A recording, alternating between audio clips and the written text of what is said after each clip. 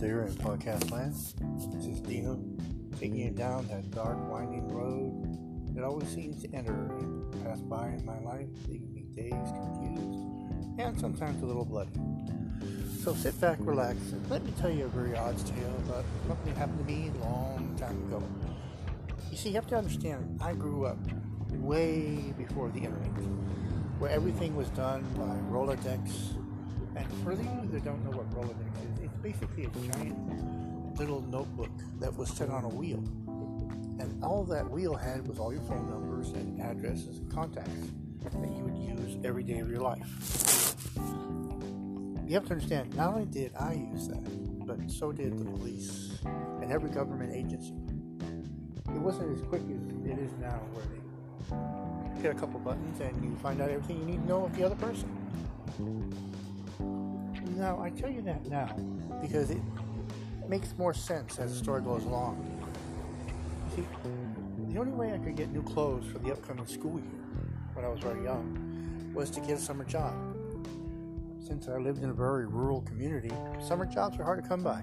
So sometimes you basically have to stick to what you got, and which, in my case, was working in the fields. That particular day, I was working in the cucumber fields. My mother was working in a nearby peach field, and me and a lot of my friends were working there. We were working all day, and then just before the end of the day, we would get these punch cards, and every time we'd fill up a 5-gallon bucket of cucumbers, we'd walk it over to this tractor, dump it out, and the guy standing there would punch a hole. Now, based on how many 5-gallon buckets of cucumbers that we picked, that gave you an idea of what you were paid. And since a lot of the farmers were as crooked as you can imagine, we were paid all in cash. Well, sometimes you get that one particular farmer just didn't want to pay you at all. And this is one of those times that had happened. But unfortunately, it blew up in his face more than you could ever imagine. Well, I had been working in the cucumber fields my very first day, middle of June. I'd gotten to work, believe it or not, it was 4 o'clock in the, oh my God, morning. By the end of the day, I had filled up pretty much my card and was assuming that I would be getting paid that day in cash.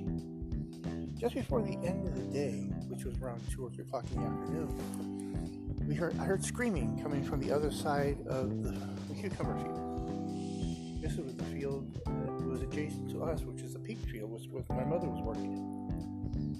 I saw people running and scurrying, tripping over each other, screaming. I couldn't make out what they were saying. Everybody was running and tripping and trying to make it to their cars. Others were just taking a chance and running, while others were turning on their pickup trucks and diving into the flatbed and seeing if they could get away.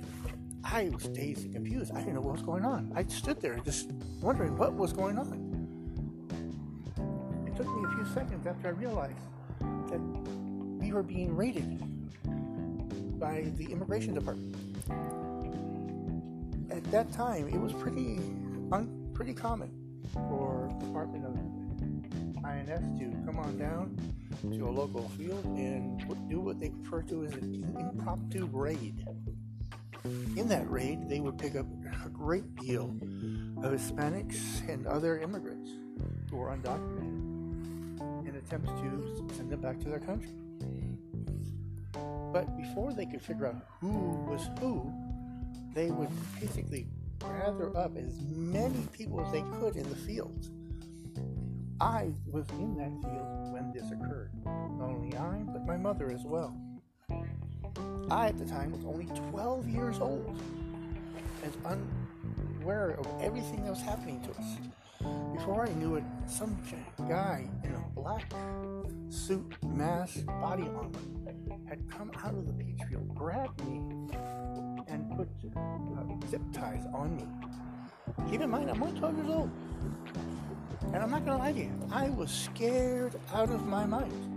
I thought to myself, I had committed some sort of crime and was not even aware of it. So I went back, I stood there, answered all their questions, yes and no. But unfortunately, the gentleman who had zip-tied me, kept talking to me in Spanish, and I don't understand Spanish. You'd figure after all these years in California, working alongside Hispanics and other people who speak Spanish, that I'd pick up a few words.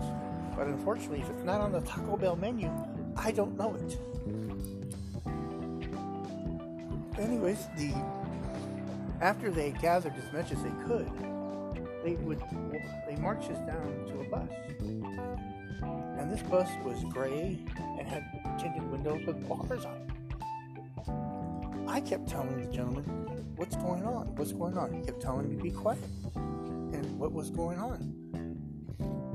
Well, they took us 75 miles from my home.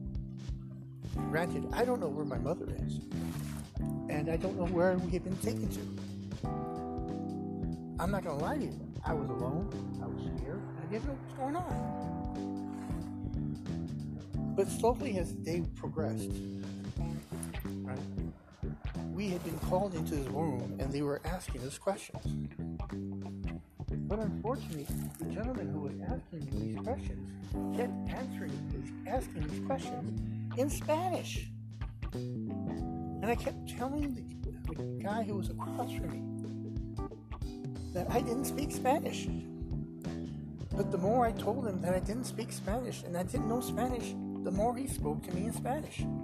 I don't know if he was trying to trip me up or get me aggravated or anything, but I kept telling him. I got to a point I was so frustrated with him, I literally started crying. And I don't mean just small little tears and sobbing. I mean full-blown bubble bursting snot, losing control, almost in the fetal position kind of crying. And they kept asking me for ID. I'm 12. I'm 12 years old. I have no ID. Okay? And this is way before cell phones, so I couldn't call anybody. And even if I gave me a phone to call somebody, I couldn't call anybody because my mother was either in that peach field where the INS workers had to be crawling out of, or she was somewhere in this facility being questioned by INS whether or not she was an immigrant. Just to give you a little background, just before I refer you further, I'm not Mexican. I'm Navajo Indian. I don't live on a reservation.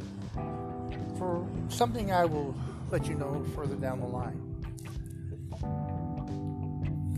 But I'm not sure how long I was in that examination room or conference room or interrogation room or whatever you want to call it.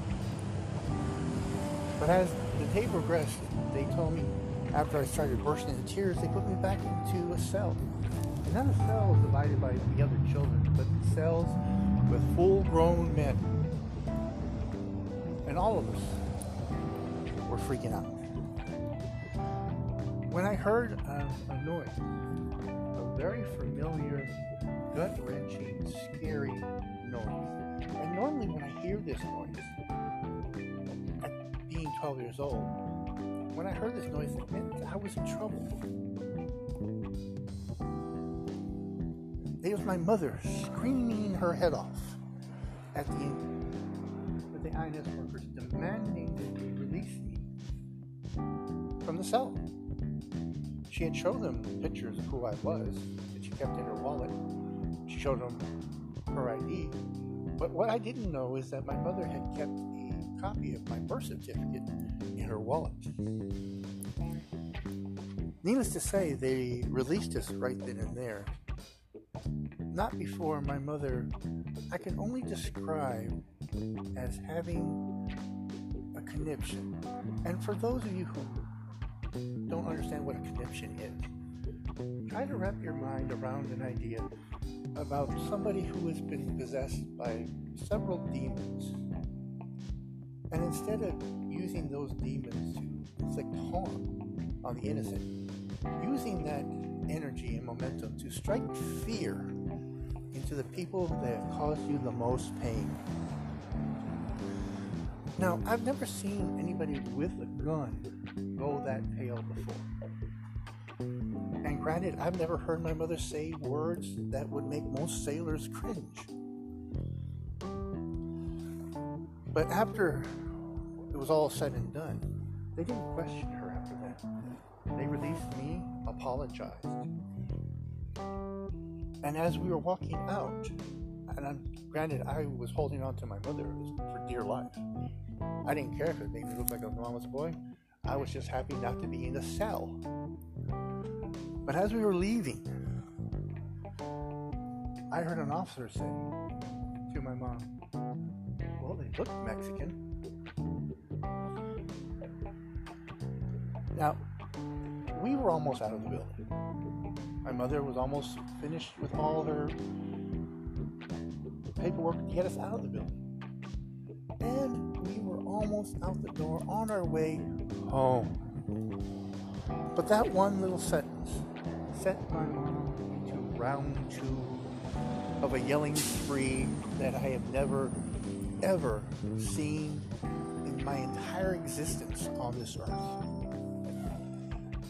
Now, granted, the man who was standing at the door who said this was wearing 2 guns and an assault rifle and body armor.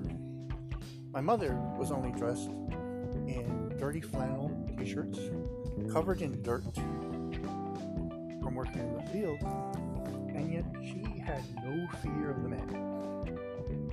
But judging from that man's face, he knew what fear was. But don't hesitate.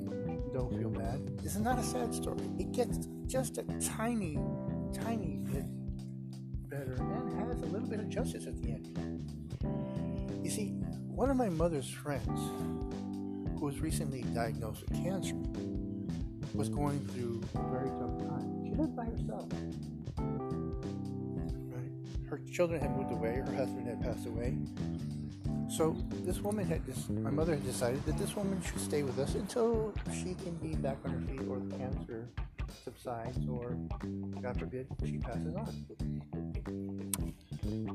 Anyways, one day we get a phone call from someone who claims to be this woman's son.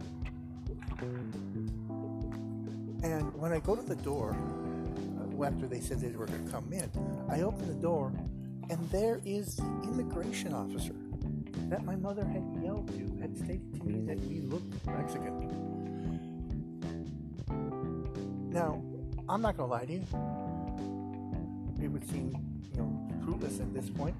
But in that tiny microsecond, I opened the door. I had to change my underwear and my pants and my socks. Apparently, the woman who was ill, who had been staying with us, was this man's mother. Once he entered the house and saw my mother took this opportunity to explain to her friend that her son, who made a very good living as an immigration officer, had stated to this woman that we had looked Mexican and must be faking being Americans. Now, this woman asked me and my mother to step out of the living room so that she could talk to her son. Now, I know the difference between talking and yelling. What occurred to this man was yelling at a level I have only seen at rock concerts, but with less violence. After things were said and done and she called us back in, he humbly apologized to not only me and my mother and offered to pay my mother for the lost wages that we incurred. And she wanted to pay for us the travel expenses. My mother thought it was unnecessary, but he insisted on paying. After that day, I found out that the woman who had been staying with us had moved in with her son and wife and 2 other children. And also I had learned that he had transferred from his job in the INS to work in the prison. And when I asked his mother why he decided that, she had called me back and said the reason he had left INS and decided to work in the prison system was because at least he knew the people in the prison. There was a better chance they were there for a reason, and there was a less chance of him being yelled at. Just to let you know, she did overcome her cancer. She lived up until the age of 74. God bless her soul. And to this day, we still are in contact with her son. Well, that's all the time we have for today. I hope you enjoyed the story. You all have a great day. God bless.